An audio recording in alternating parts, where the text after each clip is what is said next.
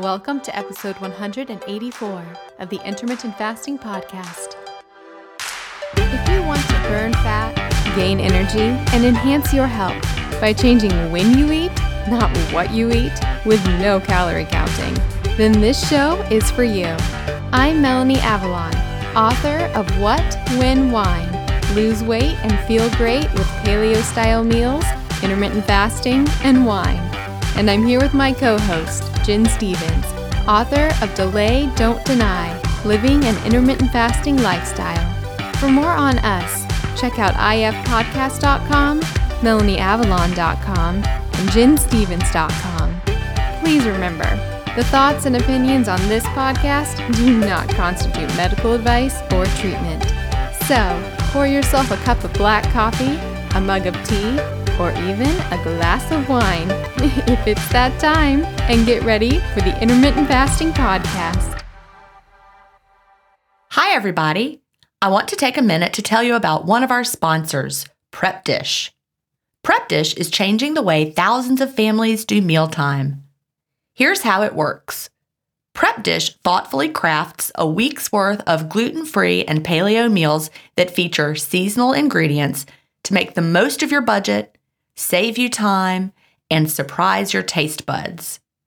You may be thinking, but we aren't gluten-free or paleo.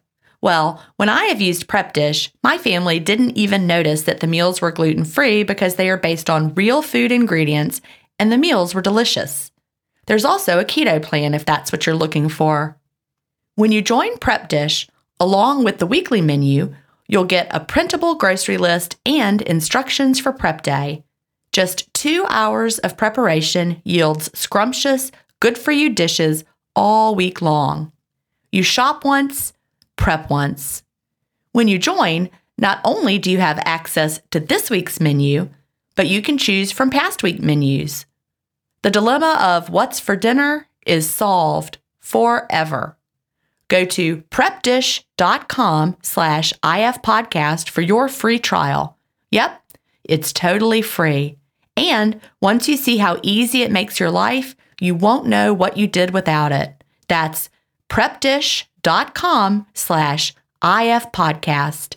And one more thing before we jump in. Are you fasting clean inside and out? Did you know that what you put on your skin gets direct access to your bloodstream and in your body can do a lot of detrimental things? So while you may be fasting clean, you may at the same time be infusing your body with endocrine disruptors, which can mess with your hormones, obesogens, meaning they literally cause your body to store and gain weight, and even carcinogens. In Europe, they've banned thousands of these compounds found in conventional skincare and makeup, and the US has banned less than 10. In fact, most conventional lipstick, for example, is high in lead, and the half-life of lead in the body can be up to 30 years. That means every time you put on some lipstick, you might be putting some lead into your bones, which might not leave for 3 decades. This is a big deal. Thankfully, there's an easy, all-encompassing answer. There's a company called Beautycounter, and they were founded on a mission to make skincare and makeup products that are safe for your skin. Every single ingredient is extensively tested to not burden your body and support your skin health. You can shop with us at melanieavalon.com/beautycounter.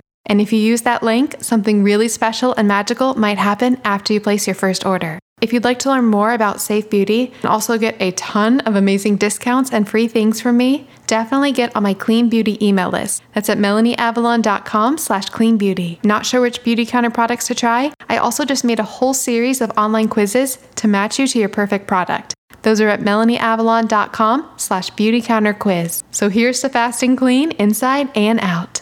All right, now enjoy the show. Hi, everybody, and welcome. This is episode number 184 of the Intermittent Fasting Podcast. I'm Melanie Avalon, and I'm here with Jen Stevens. Hi, everybody. How are you today, Jen? Well, I'm sitting here drinking hot water in a mug, so you know how I am. It's warm again, though. It's not warm here. Really? Well, okay, it's warmer, but it's very cloudy, and it is warmer than it had been, but my feet were cold. I'm wearing short sleeves and crop jeans, and so I guess I was walking around the house. Our house has a very cold floor. I think I said that last time. So my feet got cold, so I was getting something to drink to take into the podcast studio, and I said, I think I want hot water. I'm sorry that you're struggling. That's all right. Yeah. Going to the beach next week, and I think I'm going to take my Uggs. Oh my goodness. I don't even know if Uggs are still in style, but I don't care because they're so cozy. Yeah, see, I don't like shoes that are enclosed like that. I don't like shoes that you have to wear socks with. Me neither. Yeah, so I'm great with barefoot season. I'm great with flip-flops and sandals. I can wear Uggs because you don't have to wear socks. And I can also wear mini Tonka, like, what are they, moccasins, because you don't have to wear socks. But I don't do well with socks. I don't like socks. We have something in common. Yay! My feet like to be free, so anyway. I haven't actually been outside yet today, so I don't know if it's... We went and ran some errands. It just is the gross feeling cloudy fall day. It's not one of those beautiful crisp fall days. It's just a yucky, kind of wet. It's not cold. Okay, it's probably 78 degrees. So people are probably going to be laughing at me. But it just, it's dreary. 78 and sunny is very different than 78 and a wet cloudy. This is true. Yeah. It's very humid. It's very, very humid and cloudy. It's like a sticky kind of cloudy. I actually got happy that it was humid and sticky for a very random reason, because normally I don't like that. Remember how I had the flood in my apartment? Oh, yeah? The apartment people are just not pulling it together. They're just not, they're not fixing it. They're not doing mold testing or whatever. So I was like, I'm just going to do my own mold testing. So I had a service come and I scheduled it. And then for the 2 days before, it was raining. So I turned off because I want it to come back positive. Oh, so they have to fix it? Yeah. So I was like, what can I do to maximize mold? So I been turning off all my air purifiers and was like, let the moisture come.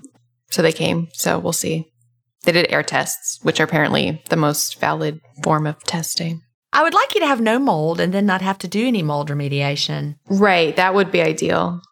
But either way, I'll get it dealt with. So yeah, I would just say, friends, if you at all are suspicious about mold, please check for it. I lived in a moldy apartment for 2 years, and I think if you're susceptible to it, if it has an effect on your body, it can really have an effect on your body. So I think so. Yippers. Well, on that dreary note, shall we? Do you want to jump into everything for today? Yep, let's get started. All right. So to start things off, we have a slight follow-up, something that we said we would get back to last time, which I feel like every time we do that, we don't always get back to it, but we're getting back to it. So yay. Emily had asked us about her shift work, weight loss, intermittent fastings, crazy sleep schedule where she would sleep from 10 p.m. to 2 a.m., do a paper route from 2 to 4 a.m., and then sleep from 4 to 7 a.m., which was a very crazy sleep schedule. We talked about the fascinating, was it mid-Victorian people? I think in general, just it being I've just read articles that indicated that's how they lived, medieval times, or I don't know. That was the natural way to be. Yeah, so they would go to sleep and then wake up and then go to sleep. So I asked the resident sleep expert, Dr. Kirk Persley, who I've had on the Melanie Avalon Biohacking podcast. I'll put a link to that in the show notes. I asked him about it, and he obviously knew everything about it. He said it was called dual sleep, and it occurred roughly 22 longitudinal above or below the equator. And it was because nights were 10 to 12 hours at night, and the people would sleep in 2 halves of the night, and then they would wake up in the middle to do activities and hang out while the kids were still asleep. So that's different than today, where we're only sleeping, we're lucky if we're sleeping 8 hours. And the reason I'm bringing this up is because I think we were contemplating that. We're oh, so maybe this is a good thing. It's not an ideal situation. That situation would be if you were sleeping, if it was a 12-hour night and you were waking up in the middle. So I think our original answer still stands about that schedule. Because they slept from dark to dark, right? That was the difference. Those people were sleeping from dark to dark, and that was too much sleep. Yeah, probably. So they would wake up in the middle and then have their second half of the... That makes sense. But you know what? My body is still tuned to that. I swear I could live that way. Because as soon as it starts to get dark, I want to go to bed. I don't care if that's 9:30 at night or 5:30 at night. If it's dark, I want to get into bed. I probably should start just doing that. Go to bed, wake up in the middle of the night, get up, do some stuff, go back to bed. I think that might be my natural... Let us know how that goes. Might be my natural way of being. I might still be awake in that time when you wake up, because you would go to bed. So when does it get dark? You would go to bed at 5 o'clock if it's the winter time. Okay, so you would sleep from 5 to 11. Oh, and then you could wake up and then we could hang out. and then have my second night's sleep. And then we could both go back to bed at the same time. I swear I would probably feel great doing that. We could do the podcast then. In the middle of the night. Yes. Yeah. I'd have to have an earlier window. I'd have to shift it. So, yeah. Coming to you from Jen's biphasic sleep. And my normal sleep. And my normal, that's so funny. But yeah, the sleep is huge. And I will do a quick plug for Dr. Pursley's sleep remedy. They have an unflavored version of it that is fast friendly. And it basically has all of the substrates that your brain naturally needs to fall asleep. So it's not like a pharmaceutical. It doesn't knock you out or, affect your sleep quality. It just makes your brain naturally fall asleep. So I think you can get it for 10% off at sleepremedy.com/MelanieAvalon. And the version of it that I have is a capsule. Yeah, it's a capsule. They have drinks as well. So you can get it for 10% off at MelanieAvalon.com/sleepremedy with the coupon MelanieAvalon. And then, yeah, they do have the drinks as well. And they're coming out with a kids formulation soon. So that's pretty exciting. But yeah, sleep is super important. I feel like I keep reading everywhere that out of everything, honestly, diet, lifestyle, exercise, sleep is probably the most important. I mean, it's hard to say one's more important than the other. But sleep is so key. Like fasting is so good for us because it's healing. Sleep is where it's where our brains are healing, right? Not sleeping, it's like eating all the time as far as the effects it has. Yeah. It's where so many key processes happen that keep you functional and okay and alive, and everything important really seems to happen while you're sleeping. So, and I'm realizing the importance of keeping it so dark. And now we're getting ready to take another step in the bedroom. I mentioned recently how stupid it was that I didn't realize that our shades needed to be, our curtains needed to be drawn. That made a huge difference. But now the light from the little satellite TV. Yeah, if there's just one little light, it's huge. Well, I recently took away the alarm clock light because we had the dimmest one you could get. I would like someone to invent, I've just invented it, but someone else can invent it and then just send me one. A clock that goes dark. I want to be able to look over and see what time it is only if it is after 5:30 in the morning. I don't want to roll over and see that it's 2 a.m. I want it to automatically be dark. I wonder if that exists. Do you think it does? I couldn't find one. I looked. I want it to automatically be dark. I've seen something like that for kids where they show a time when it's okay to get up. You get a green light if it's okay to get up. But I want zero light. I don't want to roll over and see that it's 1:30 and then it's 3 o'clock and then it's 3:30. What if you do one that you it's always dark, but touching it makes it light up? I don't want to touch anything. Well, that's my phone does that. I can pick my phone up and look at the time. But I want it to just come on at 5:30 in the morning, then I can see its time and be completely dark after that. But now since I turned the clock off, now I'm noticing that the satellite light is so bright. So I think we're going to change our TV provider so it's darker and just go with like a Hulu kind of streaming. Or you could just not have your TV in the bedroom. Well, with that, my husband likes to watch TV before going to sleep at night, and I actually fall asleep with him watching TV, then he turns the TV off. So that works really well. But he likes to wind down with that TV, and I fall right to sleep with the TV on while he's watching TV, and then he turns it off. I mean, I obviously have been saying from day one, how important it is to be all blackout, but I really, really, really realized the importance of that recently because when I had the surgery on my face and I still can't wear, so we're not sponsored by Blue Box today, but we talk about blue light blocking glasses a lot. And they have a sleep remedy mask. I think that's what it's called. And it's the only mask I've had that completely blocks out all light. It's incredible. And it doesn't touch your eyes. It's the most brilliant engineering. It cups up over your eyes. I cannot sleep with something around my head. I wake up in the middle of the night and rip it off my head. I don't like hats. I don't like headbands. I don't like hair clips. I can't wear my hair in a ponytail. I've got a head thing. I don't wear sunglasses. I can't wear anything on my face. I wear my blue blockers when watching TV, but I can only handle it for a short period of time. Well, for those who can handle it. I'm a special snowflake. For those who can't handle it, yeah, it's what Jen said. It's so there's no pressure on your eyes at all. It's soft and it goes around your eyes and you can completely open your eyes when it's on and it's completely like blackout. Yeah, the ones I had were like that, but I just couldn't have it on my head. Yeah, so I couldn't wear them for quite a while after the surgery.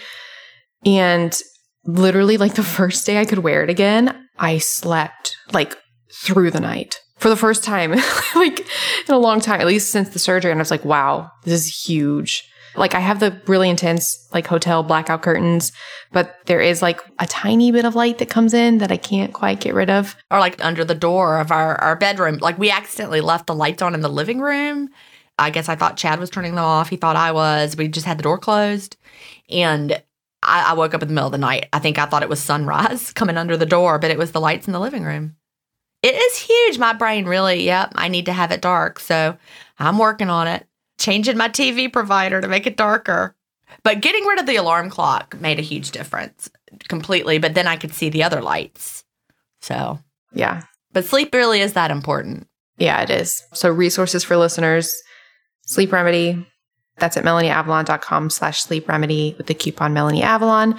And for Blue Blocks, if you'd like the blue light blocking glasses or the Sleep Remedy mask, they're two completely different companies, but they both use the word sleep and remedy in the title.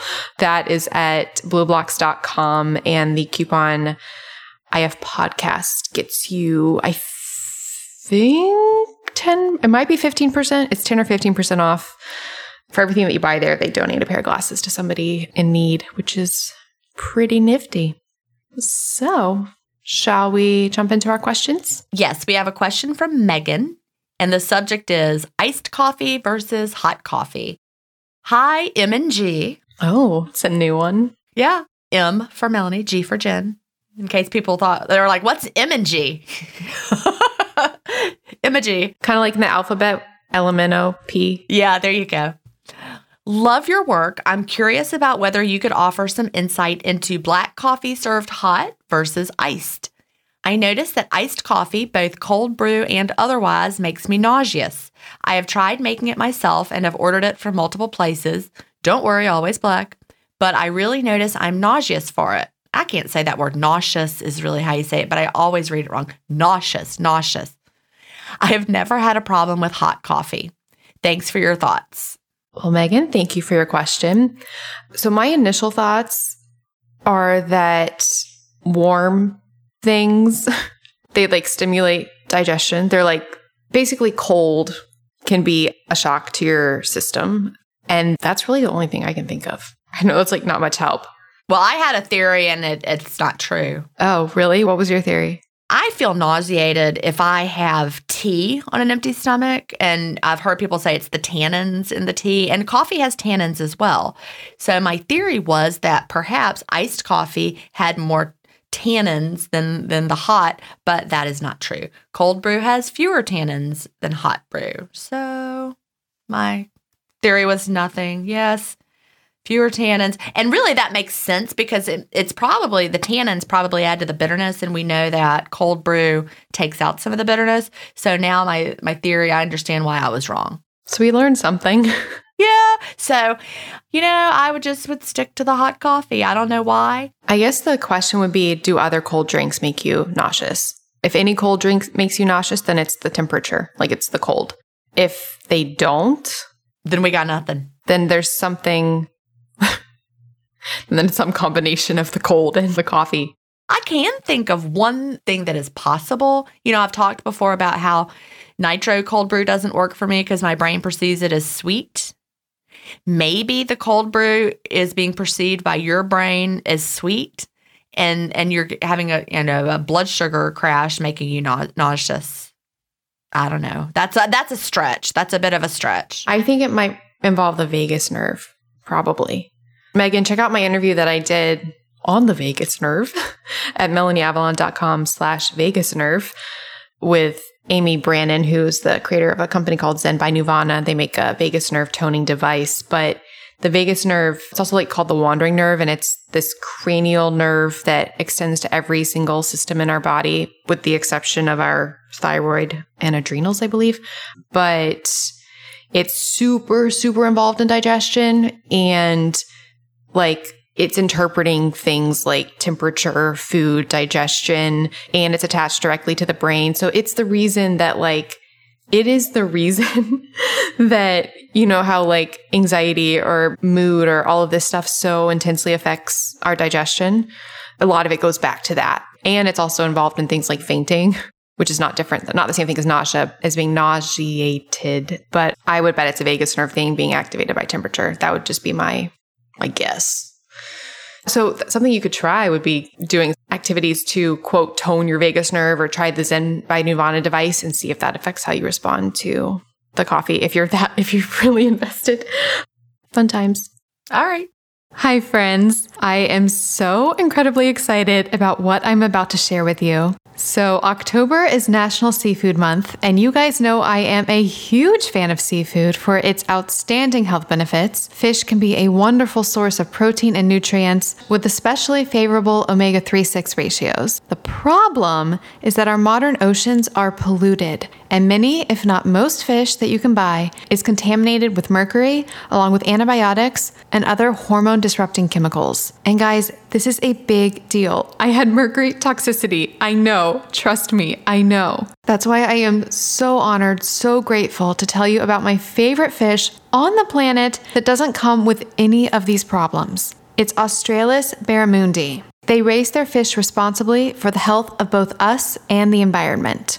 Barramundi is a lean white fish with the highest omega-3 content of any white fish. And wait for it, because of the raising practices utilized by Australis, their barramundi is tested to be free of mercury and antibiotics. And it tastes amazing. It's tender and lean, yet really satisfying, with a whopping 32 grams of protein. It honestly melts in your mouth. I am just obsessed with this fish. Australis barramundi frozen skinless portions are available nationwide at Whole Foods, Albertsons, Sprouts, Mariano's, Fresh Thyme, Instacart, and more. In super exciting news, if you live in Seattle, the Bay Area, Los Angeles, Houston, Dallas, and Austin, you can look for all new gourmet grab-and-go barramundi fillets at Costco, only available at select warehouses. Just go to better.fish/IF Costco to see if your Costco carries it. I am obsessed with Australis. I know you guys ask me a lot, what was that fish that you're talking about that you love?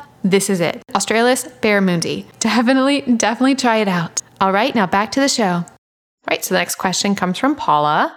The subject is IF.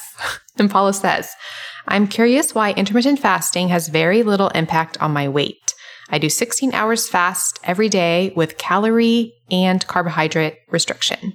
It's not easy. I'm ravenous all the time. She says, I don't have energy and I feel depressed. Thank you, Paula. The one piece of information that there's two pieces of information I wish I knew. One, how long has she been doing this? That's so key. Because let's just forget about the part that I'm going to talk about in a minute, the calorie and carbohydrate restriction. Pretend like she didn't say that. And all she said was 16 hours is not working for her because she's not losing weight. It's not easy. She's hungry. If she's early in, then clearly she's not fat adapted, because that's how you feel before you're fat adapted. And 16 hours may not be enough fasting for people to become fat adapted if they are, eating a lot during their 8-hour eating window. So you could do 16-hour fast every single day, never become fat adapted, and then your fast is going to be harder. Because the reason my fast is easy is because my body has flipped that metabolic switch. So in Fast, Feast, Repeat, I really go into details about this. Look for that chapter in Fast, Feast, Repeat. Now, Paula gives us a little bit of information there that she is also doing calorie and carbohydrate restriction. So I think Paula is going through what would happen with someone on a low-calorie diet. She's not fasting long enough, really, with 16 hours to really get that metabolic boost from really tapping into fat stores efficiently. But then she's not fueling up very well because she's doing calorie restriction during the feeding time. So what I would recommend, Paula, first of all, I would maybe have a few refeed days, just no fasting. Just eat, because you should not be feeling ravenous. You should not be depressed. You should not have low energy. Those are all things. Being ravenous all the time, having no energy, feeling depressed. That's how the guys felt when they were going through the Minnesota starvation experiment, when they were not well fueled. So those are all key signs of over dieting. So stop. Give yourself a week, 2 weeks, just Don't count anything. Don't fast. Just eat. I don't know. You just want to get your body feeling like it's feeling good again. Don't weigh yourself in that time. Then you might want to try, maybe read the 28-day fast. Start a fast, feast, repeat, and then ease yourself in. I would do the ease in approach. Take it gentle. You do not want to do calorie and carbohydrate restriction at the same time. I wouldn't recommend anybody do fasting and then also trying to do really low-calorie dieting at the same time. It's fast, feast, repeat, not fast, low-calorie diet, repeat. We want our bodies to feel well-fed. We want to be well-nourished. If you ever start feeling, once you get past the adjustment phase and your body is fat adapted, if you ever start feeling ravenous all the time, your energy is low and you're depressed, that's a sign that what you're doing is really, really wrong for your body. Also, carbohydrate restriction can lead to depression for some people. Carbohydrates, our brain, serotonin. I read a book. Did you ever read Potatoes, Not Prozac, Melanie? Have you ever heard of that book? I've heard of it. I haven't read it. I might have mentioned it. I'm not sure. I can't remember the credentials of the person who wrote it. Maybe she was a psychiatrist. I can't remember. But she talked about, it's been a long time. She talked about having, a hit of carbs like a potato at night before you go to bed, and that really helped with mood. And so that could be a factor right there as well. What do you think, Melanie? You basically hit on all of it. I was zoning in on the fasting, the calorie, and the carb restriction. Like all of that at the same time is not the game plan to take, especially when you're first starting intermittent fasting. But we don't know. She might have been doing this a long time, in which case her body is really fighting back. True. Very true. Yeah, because it's so key. One of the things that makes intermittent fasting so magical is that when you have the feasting period, that's sending all of the signals to your body that make the fast in a way work even better, because you need that feast period to send those signals to, start the repair processes, start the growth and recovery, and make the body not feel like it's in a state of perpetual starvation. So then it's more willing in a way to enter the fasted state when you do fast, because it's not, what's the word when anthropomorphizing? I'm giving anthropomorphism. I'm doing that right now, even though it is your body, but maybe somebody is following who's listening to me right now. So then your body enters the fast. If you don't have that feasting period, it's going to think that it's in a perpetual state of starvation. And so in the fast, metabolism is going to be massively down-regulated. You're going to feel starving. You're going to feel ravenous. It's really, really important to have that feasting period. And I mentioned it last time. I'm reading Joel Green's The Immunity Code, which is just blowing my mind. But he talks a lot about this as well. I like Jen's idea about having some refeed days and then reevaluating like your whole plan about all of this. Ironically, maybe fasting longer, but in the eating window. Alternate daily fasting. Yeah. Like a 36-12. I was going to suggest rather than start jumping into that, because I even get freaked out by that, and I've been fasting for a long time, and that's just me. I know some people do really well with it. I was saying I feel like a first step would just be maybe fasting longer and not restricting calories in your window. What do you mean by fasting longer? That's what I'm confused by. So maybe instead of a 16-hour fast. Oh, okay. Oh, I get it. Yeah. So maybe doing a one meal a day, or, feeling free to fast longer than 16 hours. So maybe fasting 18, 20 hours. But then when you eat, no restriction. Carb restriction, maybe if those are the macros that your body does well on, but definitely not the calorie restriction. And it really may not be. There's a common thought in many intermittent fasting communities that if you're not also doing low carb with fasting, you're doing it wrong, but that's not true. Both Melanie and I have shown with our own personal experience that we do great with plenty of carbs and the intermittent fasting. So, if you definitely don't do well with carbs, that's one thing. But if you just are avoiding carbs because you think you should, that's a whole different thing. Yeah, 100%. I've got one of my moderator friends who was low carb for years and years and years and years, and struggled. And before she was a moderator, she was just a person in the group. And I gave her the advice. I'm like, well, then try carbs, experiment with carbs. And she thought I was crazy. She's like, everybody knows low carb is, quote, better for weight loss. But she added carbs back and then went on to get to her ideal weight very easily. 100%. Definitely check out the interview. And I'm not completely saying to do the diet they follow. But if you want more about the science of all of that, check out my interview that I did with Cyrus and Robbie, who wrote Mastering Diabetes. It's kind of a mind-blowing episode. It's at melanieavalon.com/mastering diabetes. Did I mention, I know I told you, Jen, but I don't know if I said on the podcast that I'm bringing on Dr. Doug Graham, who wrote the 80-10-10 diet. I told you that, right? I can't remember. I'm really excited. What are his 80-10-10? 80-10-10 is like the macros that are 80% carbs, 10% protein, 10% fat. Yeah, I could not do that diet. I could not eat that way. No, no, no. And he's like fruitarian mostly. I need fat. I need fat. I need protein. Actually, our next question is about this a little bit. I need protein too, but less protein. I need adequate protein. You know, someone was asking about this today. I'm sure we'll get to that with the protein question, but my body lets me know when I need more protein. Me too. Oh, no, I really need starchy carbs. Like, I need starchy carbs. Like yesterday, I opened my window with this veggie bowl, this harvest bowl, it was called, from this company. I was trying their food. It was delicious, but I was so unsatisfied. I mean, it was a giant bowl of food. It was like Brussels sprouts and I don't even know, and all these great veggies. And then I was still starving. And then I had a bowl of oatmeal, and then I felt better. I've got to have starchy carbs. I do find starchy carbs really satiating. I just don't like the way they feel in my body. I don't feel well. I feel fabulous after I eat starchy carbs. If I don't eat starchy carbs, I don't feel well. Like, that is 100% true. Like that veggie bowl, it was a whole giant bowl of food. I ate the whole thing, and then I was like, I am still hungry. So I got to have beans or something with grains. I have to. A potato. Yeah, if I don't eat a lot of protein, I don't feel full. But what I'm wondering, so Dr. Doug Graham is like pretty controversial, but the reason I'm so excited about bringing him on is because I feel like my show has been very like keto meat focused. Yeah. I mean, it's featured a lot of people in that world, and I haven't had much on the flip side. I've had a few, but he's like pretty much like as far as you can go. That's pretty extreme. 80-10-10 is very, very, yeah. Yeah. I'm like so excited to bring him on. I would never stop eating if I was trying to do that, because I don't get the stop eating signal. There was a period of time where I was eating basically, you know, really, really high fruit, which I'm still trying to get back to, but like really, really high fruit, really high protein.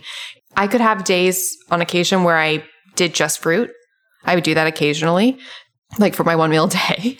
When I would do that, the next day, my body would feel so like, I don't know how to describe it, light and like airy. And like my eyes would be like all inflammation would be gone. My eyes would be like shining white. Like I just felt like radiating, but I would be craving protein like none other that night. But I'm really on the fence. I've just all the other research I've run on the other side really, really seems to be in support of moderate or higher protein diets. So, well, the research on my body is I need carbs, I need fat, and adequate protein. But my body tells me. Like sometimes I'm like, I don't want any meat. I don't want any meat. I'm just not going to have any today. And then other days I'm like, I really need to eat some meat today. I crave meat so much. I'm actually pretty excited. I haven't told you this yet, Jen, because I still have like a lot of lingering things I'm trying to tackle health-wise. And I got introduced to a doctor who is apparently the doctor to like a lot of the people in my sphere. All I've had so far is like a brief consult intake with him, but I'm pretty excited because he's making me like reevaluate a lot of stuff. Like he already said, like iron, for example, is like never an iron issue. It's like a copper issue. It's like, what? So he seems to be like, and he doesn't have like any one dogma about any one thing. So I'm pretty excited. We'll see how it goes. If it goes well, I'm going to bring him on the show as well. We had an intake. He doesn't like the whole biohacking concept or like all of these different authors and books and ideas. So I'm going to bring him on for an anti-biohacking episode to like dismantle biohacking. I'm really excited. To me, maybe I don't understand biohacking. Okay, so tell me if I'm wrong. To me, biohacking is tweaking anything about what you do with your life or your body to maximize how you feel and your health, right? Yeah. And this is what it comes down to, because I actually had this conversation with two different people and it was the exact same conversation. And I had my idea and they had their idea of what it was. And they were very much anti-biohacking because of the definitions. And it's so interesting how semantics are involved in. Oh, yeah. Semantics are huge. I mean, I think that was the conclusion. Like I literally got in an argument. I don't really get in arguments, but got in sort of an argument about it. And at the end, we were just like, semantics. Like, we can't really go beyond this. Because my definition of biohacking is, like, in our modern world, using tools, devices, supplements, things that because some people say like fasting is biohacking or. Exactly. Putting on your blue blockers. I don't think like fasting is biohacking because that's just something we do. No, I think it is. I consider it a biohack. I consider the biohacks things that are using like I just said, like devices, supplements, things we would not naturally be able, like living our normal life, we would not be able to do unless we like consciously, secured them and implemented them into our routine.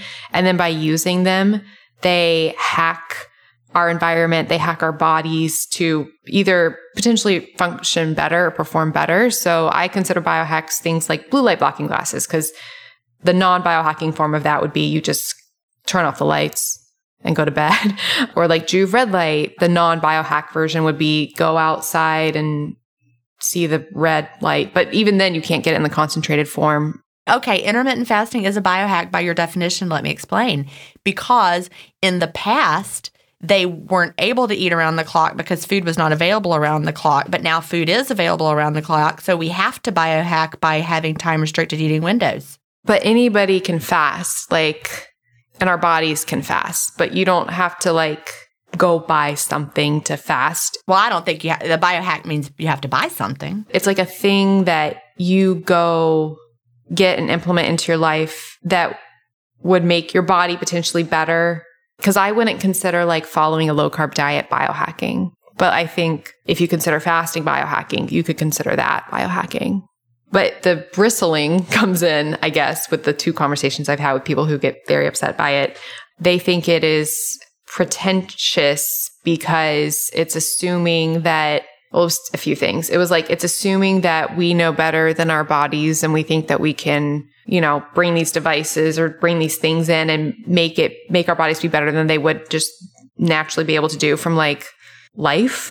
Which I was saying, well, you could extend that same argument to medicine and say medicine is us trying to do that. That was the main idea, was that it was pretentious or thinking that we know better than our bodies. Here's a definition I just found. I think this is a pretty good one. The attempt to manipulate your brain and body in order to optimize performance outside the realm of traditional medicine. See, that's why I think that intermittent fasting... Which fasting is in traditional medicine, Okay, I don't think that they're talking about ancient Chinese medicine or something. I think they're talking about go to the doc in the box kind of medicine, traditional, go to your practitioner who's just practicing medicine like they have for the past 20 years. That definition of traditional medicine is not, asking Aristotle or something, Anyway, I definitely think fasting is biohacking. And I think that, carnivore is a biohack. And I think that 80-10-10 sounds like a biohack. All that does. It's interesting, though. I mean, a lot of people agree with you because, I'll do that poll a lot. I should do it now in my group, which everybody should join. IF Biohackers. Speaking of, that's what it's called. IF Biohackers. I will often ask, what's your favorite biohack? And a lot of people say fasting. I wouldn't consider cold exposure. I wouldn't consider going out. That's a biohack. Yeah. So here's how I think about it. I wouldn't really consider knowing, if I go outside in the winter, it's going to be good for my body. It's going to activate sirtuins. It's going to have longevity boosting benefits. It's going to do all these things. I think just going out in the cold and experiencing that, I wouldn't consider that biohacking, but I would consider it biohacking if I buy a chest freezer, fill it with ice, and do an ice bath. Then I would consider it biohacking because it's I am doing this. I'm creating this thing that is upgrading my. But you could do that absolutely, just outside you don't need to buy something to do it. It's like a kid walking outside, and I think the key for biohacking is that it's purposeful for a goal of your body. A kid who's outside playing in the snow doesn't know that there are benefits associated with that. But if you're I'm going to go outside and get a lot of cold therapy because I'm hacking my body, that is what, by definition, makes it biohacking. The purposeful pursuit of it for the purpose of changing your body. But people do that following a diet, and I don't consider diets biohacking. Paleo, I don't consider... If you were doing, a diet that you joined Weight Watchers or something, I wouldn't call that a biohack. But if you read about the science of calorie restriction and the scientists who are they eat like 2 almonds and 1 cashew, and that calorie restriction is a biohack. Why? Like, why is one and not the other? I really think the intent is the goal of it. Like, they are doing I'm talking about calorie restriction, capital C, capital R. You know what I'm talking about, Melanie. We've talked about this before. The science of calorie restriction for longevity, because it's purposeful. You're like, I am going to hack my body to live to be 120 by having this calorie restriction, versus somebody who's like, I'm joining Weight Watchers because I want to lose weight. That's totally different than the idea of doing calorie restriction for the longevity purpose. And it's very intense. It's like more intense. So here's a question. So like, I have my Apollo Neuro device, which I would hands down consider biohacking. It's one of my favorite devices on the planet, listeners, if you want it. I feel like I've mentioned so many things this episode, but it's at melanieavalon.com/Apollo. That's the interview.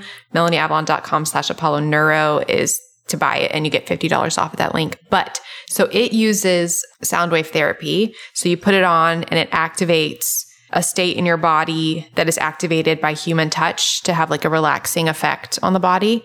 I mean, I definitely consider that biohacking. What if you go get a massage and you get it with the intent of stimulating human touch? So now is getting that massage biohacking? Yeah, I think massage can be, in that case, it would be. Okay, see, I would not consider that biohacking. If you are attempting to manipulate your brain and body in order to optimize your performance, if you're like, oh, I'm going to get a massage, I like that.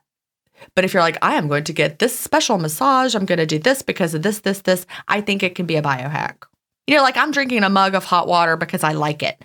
But if I read something that said having a mug of hot water does this for your body, suddenly I'm using it as a biohack versus I'm just drinking hot water. I think it's the intent. I don't know. Maybe people think I'm crazy, but drinking hot water just because I'm cold, it makes me happy, is different than if Wim Hof said, if you have a mug of hot water, it does this for your body. And now I'm purposefully adding that to my day for this biohack purpose.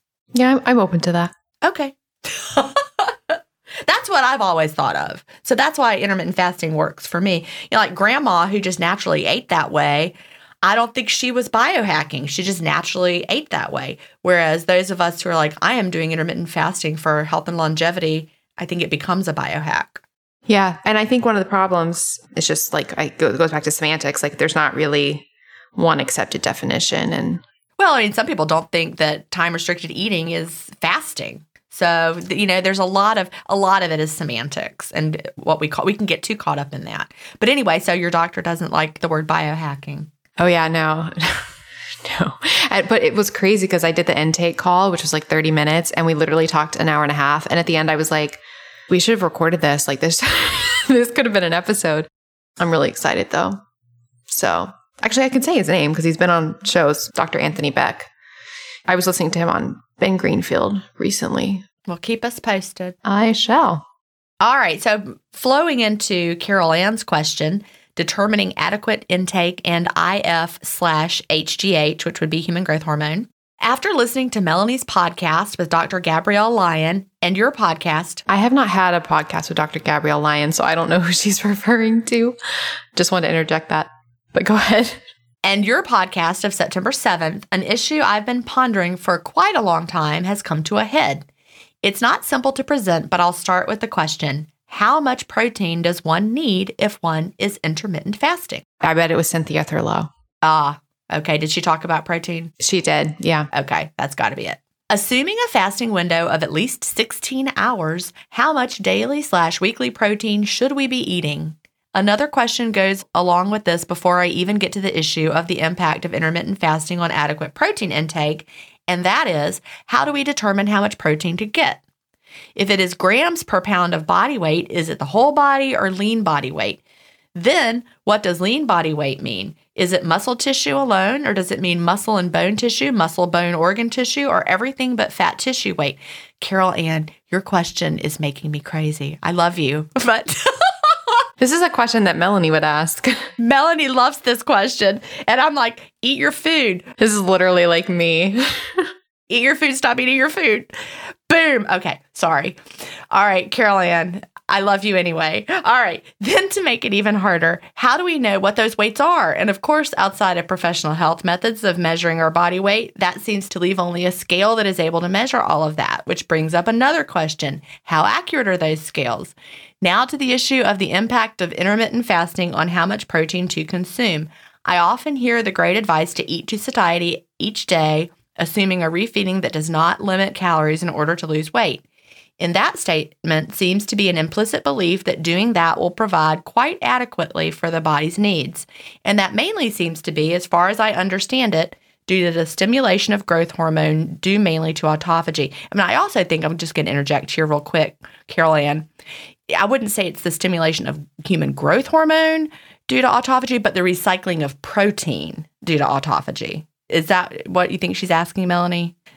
The protein, for your body's needs, that's because it's recycling it due to autophagy. She's saying stimulation of human growth hormone, that's the rebuilding phase. Autophagy is the breaking down phase. So when you're fasting, human growth hormone is going up. Right. But my point is, that's not because of autophagy making human growth hormone go up. I think she's talking about the recycling of protein due to autophagy. Anyway, I'm going to keep going. That's where we have our protein needs met during the fast, because our bodies are literally recycling it. The human growth hormone comes into play when you're rebuilding. Yeah, so the human growth hormone is stimulated. It's going up while you're fasting. So then when you start eating, it's really high. And then you're at a prime state for growth. And your body has recycled all those proteins during the fast, and now your body can use those too. So it's not just the protein you're eating, is what I'm trying to get across here. Yeah. You don't get all your protein just from protein that you take in through eating. So she continues, it is an uncomfortable place to be in. For me, it's really important that I make sure I get adequate nourishment so that my adrenals and thyroid can heal. When I began intermittent fasting in July of 2018, I already knew my adrenals weren't producing enough energy for me, and doing fasting more than 14 to 15 hours was not the thing to do. I didn't know then that it was too stressful for my body. After listening to Dr. Lyon, it was definitely Cynthia Thurlow. And she's actually not a doctor. She's a nurse practitioner. Yeah. Right. Yeah. I really got to wondering and having a lot of anxiety over how much protein should I be getting. I'm going to stop right there again, and I have to interject this because 100 years ago, nobody had anxiety about this. They just ate their food. It's so interesting how we're like the more we know, the more we're learning, the more anxious we become. If you went back in time and said to somebody, they would look at you like you were crazy, that we're worried about. Anyway, I'm just going on. We have knowledge overload. All right. So I live a quiet lifestyle, low demand, because that's what I need to do right now to lessen the stress in my life. I know these aren't simple questions, but I greatly respect the thoroughness of your research and your approach to difficult issues. And just to add here, because it's already way too long, and what will one more sentence be?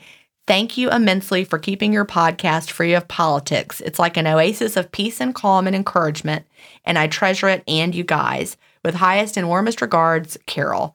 Yep, Carol, you will never hear us talk about politics. Never. Nope. We've never even talked about politics. Melanie and I have never talked about politics. We could be the complete opposite. We'll never know, and we're not going to tell you. We wouldn't even know. That's so funny. Not going to tell you because that's personal. All right. And it's irrelevant. Hi, everybody. I want to take a minute to talk about enzymes. Enzymes are the workhorses of digestion. They break your food down into usable macro and micronutrients. Many of us may lack digestive enzymes, and that leads to digestive issues like bloating, indigestion, and gas. You're not what you eat, you're what you digest. We lose enzymes as we age, so if you don't have enough enzymes, you might only be absorbing 40% of the foods you are eating. There are two big problems here.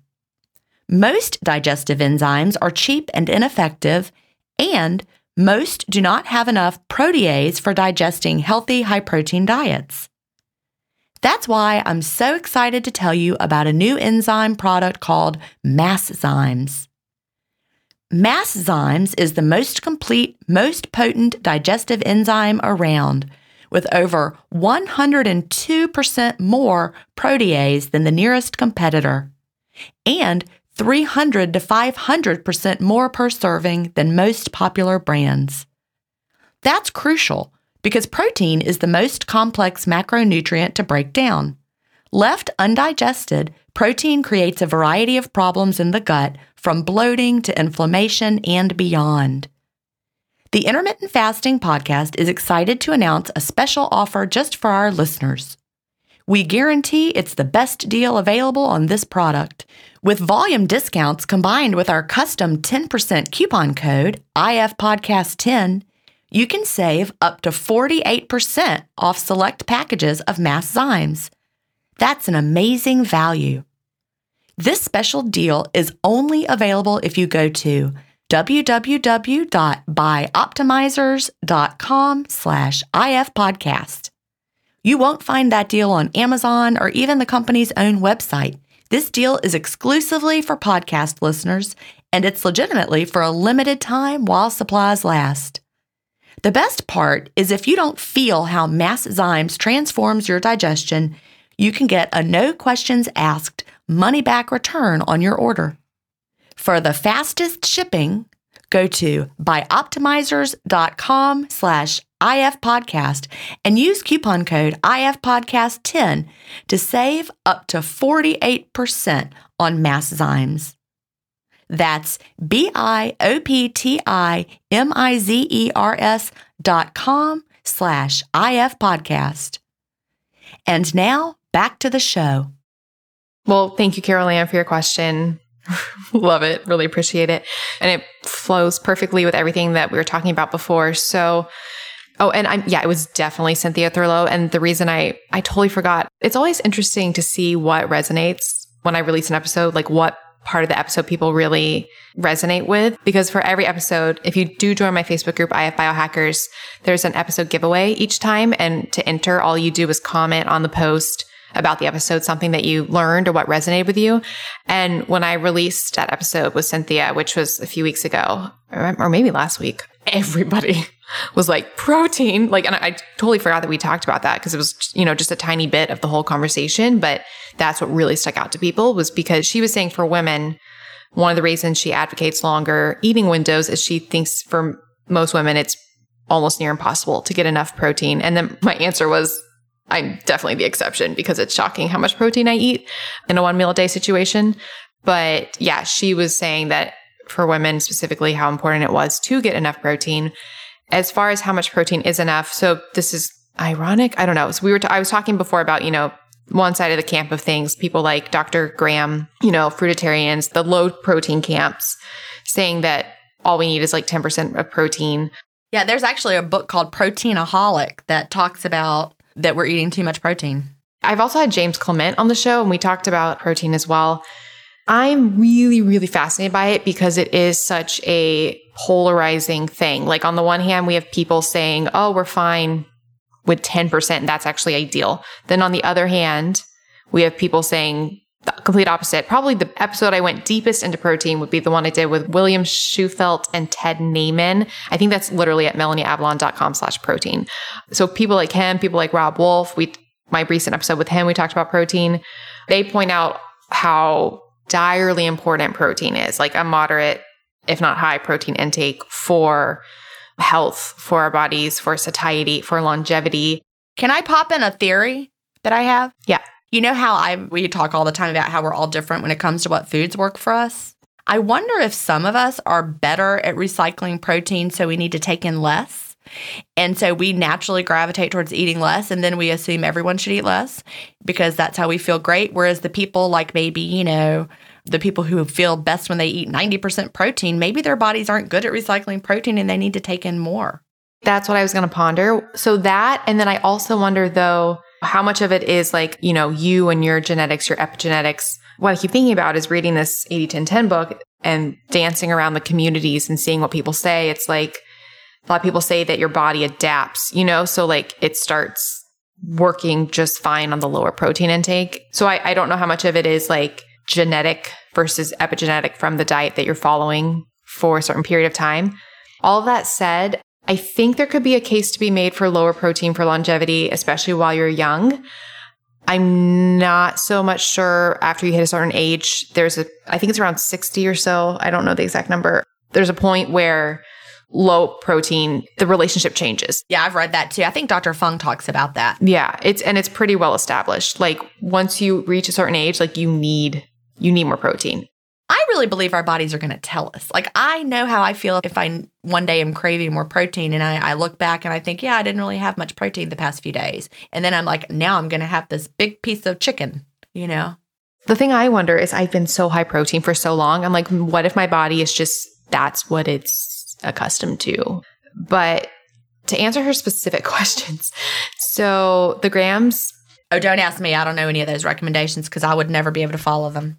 So the official dietary recommendations are 0.36 grams per pound. And who's that recommendation coming from? The dietary reference intake.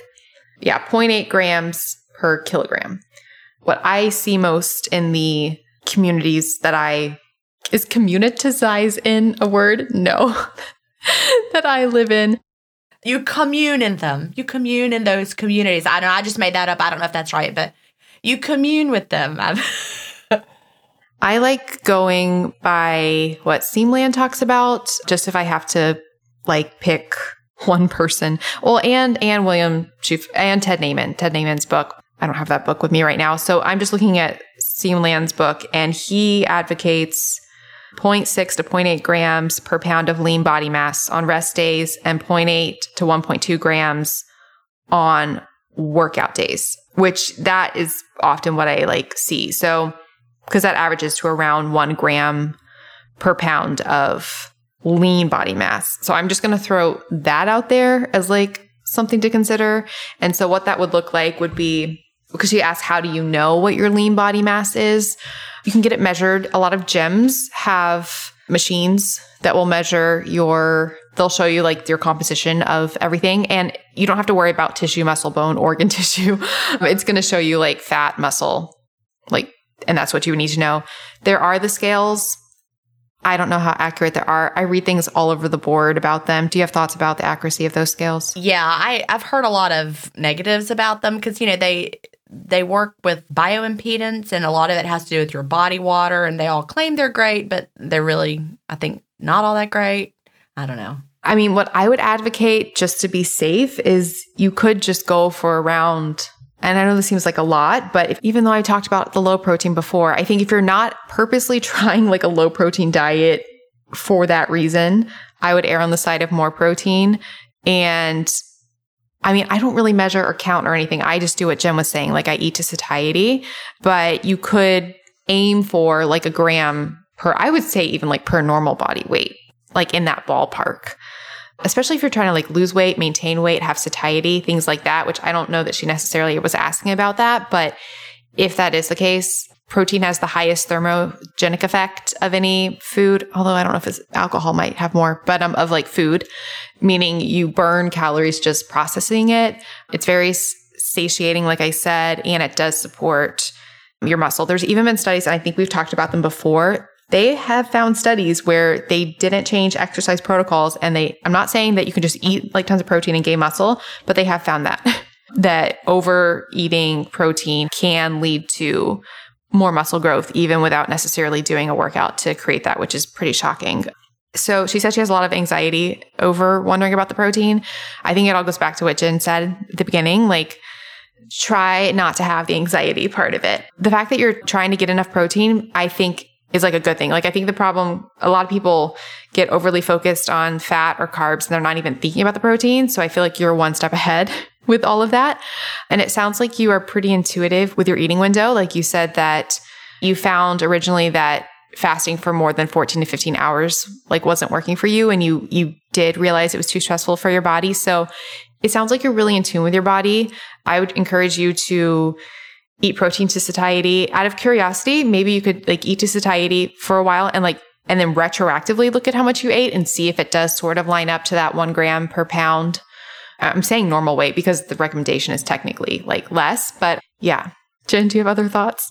Well, I kind of already said mine during the, while I was reading it. I just never want to stress about macros or what I'm eating. And even, I talked about this on the podcast when I was doing the Predict 3 and I had to enter exactly what I was eating into the app. I wasn't even trying to eat to targets. I just had to put it in that was too much for me. I was like, I don't know. What am I eating? I don't know how to put this in. So I don't want to count, track, manage, measure, worry, do a math problem. I don't want to do that. I, in fact, refuse to do that ever again. I'm just going to eat food that is delicious. Even when I was experimenting, Melanie and I have talked about this. I was experimenting with eating less fat just to see how it felt after, reading Mastering Diabetes and seeing that their recommendations matched what that one DNA analysis told me. I was like, well, I'm just going to try it and see. Even then, I couldn't count. I just had to eyeball it. So I just never want to count anything again. I just want to eat food until I'm satisfied. I genuinely believe that our bodies are not going to let us be deficient in protein without sending us craving for more protein. I think that's one of those things we have that signal. Because just, listening to my body and knowing how it varies from day to day, I get that signal very, very easily. Like, I'll be like, ooh, I'm going to add an egg on top of this. I just feel like I'm craving it. Now, actually, that sounds really good. And I'm thinking about having an egg when I open my window. I love to have, some days eggs on toast to open my window. You would not have eggs or toast, would you? Oh, no. I would have the egg whites and I might have egg yolk.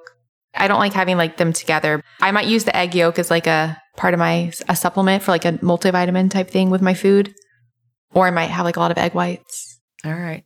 Well, I like a runny egg on top of toast. First, I put butter on the toast. Then I put it in the toaster oven and toast it. And then I fry up the little eggs till they're runny on the top. I'm really good at making fried eggs runny on the top, low and slow. That's the key. And then I get it all in there and let the egg run all over the toast so it's drippy. Now I'm starving. I think I'm going to have that. What time is it? But like I said, my body lets me know. So I beg of you not to get all stressed out about that because that's not how we're meant to live. On the flip side, I do want to say, though, because I love everything you just said. And on top of that, that's a reframe I'm starting to do in my life, Jen. What's that? So say somebody says something and you acknowledge at their point and you're like, that's valid. Right. Not making the conjunction that follows but. Because if you say but, then it's like saying, oh, that's valid, but. So you have to say and. And, okay. So everything that you said. And. But. So now I'm going to know that's what you mean, though. No. It's okay to disagree. That's okay. No. That's the thing, though. No, but the reason I said this just now is I agree. I do agree with what you said. Okay. And on top of that, I think there's some people who they do like tracking and measuring. And I just want to say that if they do like it, I think that's okay, too. Oh, definitely. If you love it and want to. But yes. Oh, yeah. I'm not saying that you can't if you love it, but Carol Ann sounds a little stressed out about it, almost like it's making it worse. I'm going to weigh myself, but what weight do I use and what scales should I be on and how do I calculate my muscle mass? And I really think that it doesn't sound like something that's enjoyable. It sounds like something that's stressing you out. Yeah, exactly. So yeah, you're right though. If someone loves to do that and they're biohacking through math of, you would say that's not biohacking, but if that's what you want to do and it feels good and you love doing it, then do that. But I don't. I'm never going to do it again. Never again. I whispered that into the microphone. Both are okay. Yeah, they are. In our non-politic world of ands. Yeah. All inclusive. Yeah. Any definitions of biohacking, welcome. Exactly. Do it or not. And what's a biohack for me might not be one for you. I'm not getting in a chest freezer, but I might go outside without my coat to check the mail and think, look, I'm biohacking. I got cold on purpose, right? I feel like a cold shower might be on the fence for biohacking. Oh, no, that's a biohack. I'm sorry. But I don't agree with that. I feel like actually I would consider it biohack because it's using technology to... Exactly. See, that's a biohack. Speaking of which, my upstairs bathroom, we can end on this note. We have plumbing in the upstairs bathroom. Oh, congratulations. The only thing we don't have now is you could actually go up there and take a shower, brush your teeth and use the bathroom. But what you can't do is have lighting. Unfortunately, we're waiting on the electrician. So, In the meantime, we thought it would be a great idea to also have them redo all the faucets and fixtures in our master bath. So they came on Thursday, and I'm like, this is great. They're going to be done. Because they tore our bathroom apart. This is our master bath. They tore it apart a couple months ago because it was dripping. And then they had to cut out the part of the wall. I mean, it's dramatic. So I haven't been able to use my master bathroom shower since, I don't know, July. Here it is September.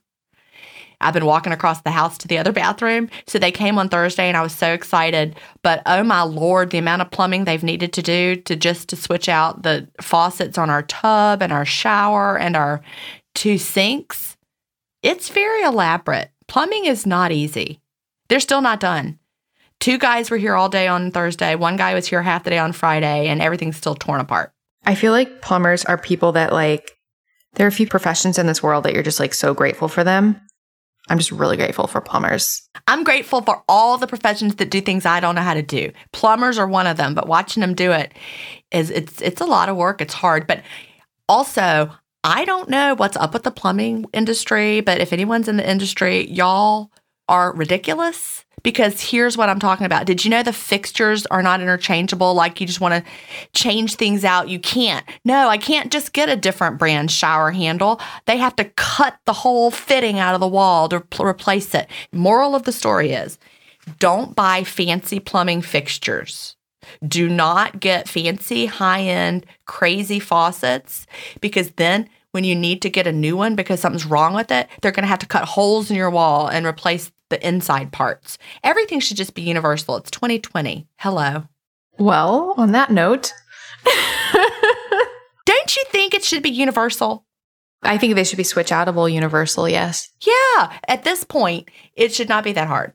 That they should not have to cut the hole out of the wall in order to put in a new shower thing. Anyway, one day we will have all the working bathrooms, and I'm going to use them all, and it will be a nice warm shower in all of them, no cold showers.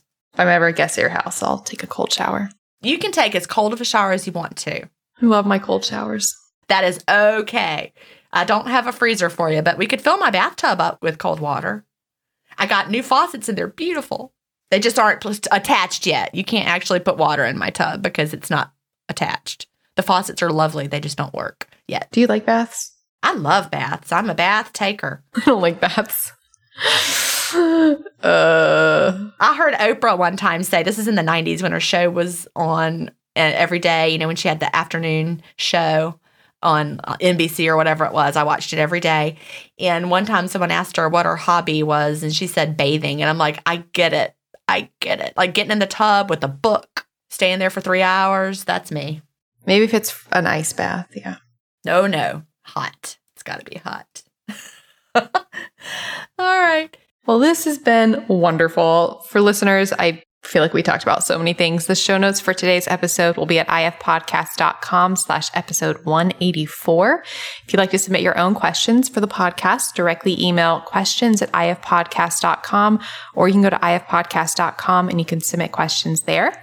You can get all the things that we like at ifpodcast.com/stuffwelike. You can follow us on Instagram. We are ifpodcast. You can follow me. I'm Melanie Avalon. Jen is Jen Stevens. And I think that is it. Anything else from you, Jen, before we go? Nope. I think I said a lot of things, but I'm waiting for the plumbing industry to give me a call. We can have a chat.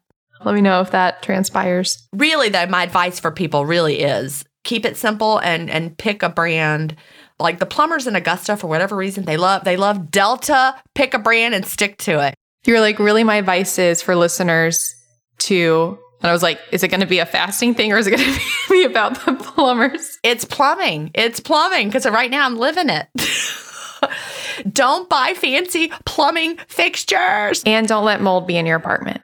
Either one. They're both bad. This is true. If you buy fancy plumbing fixtures and they leak, you're going to have mold, and then you can't switch them out because it's too hard. That's a problem. Now I'm invested. Now Melanie is invested. Okay.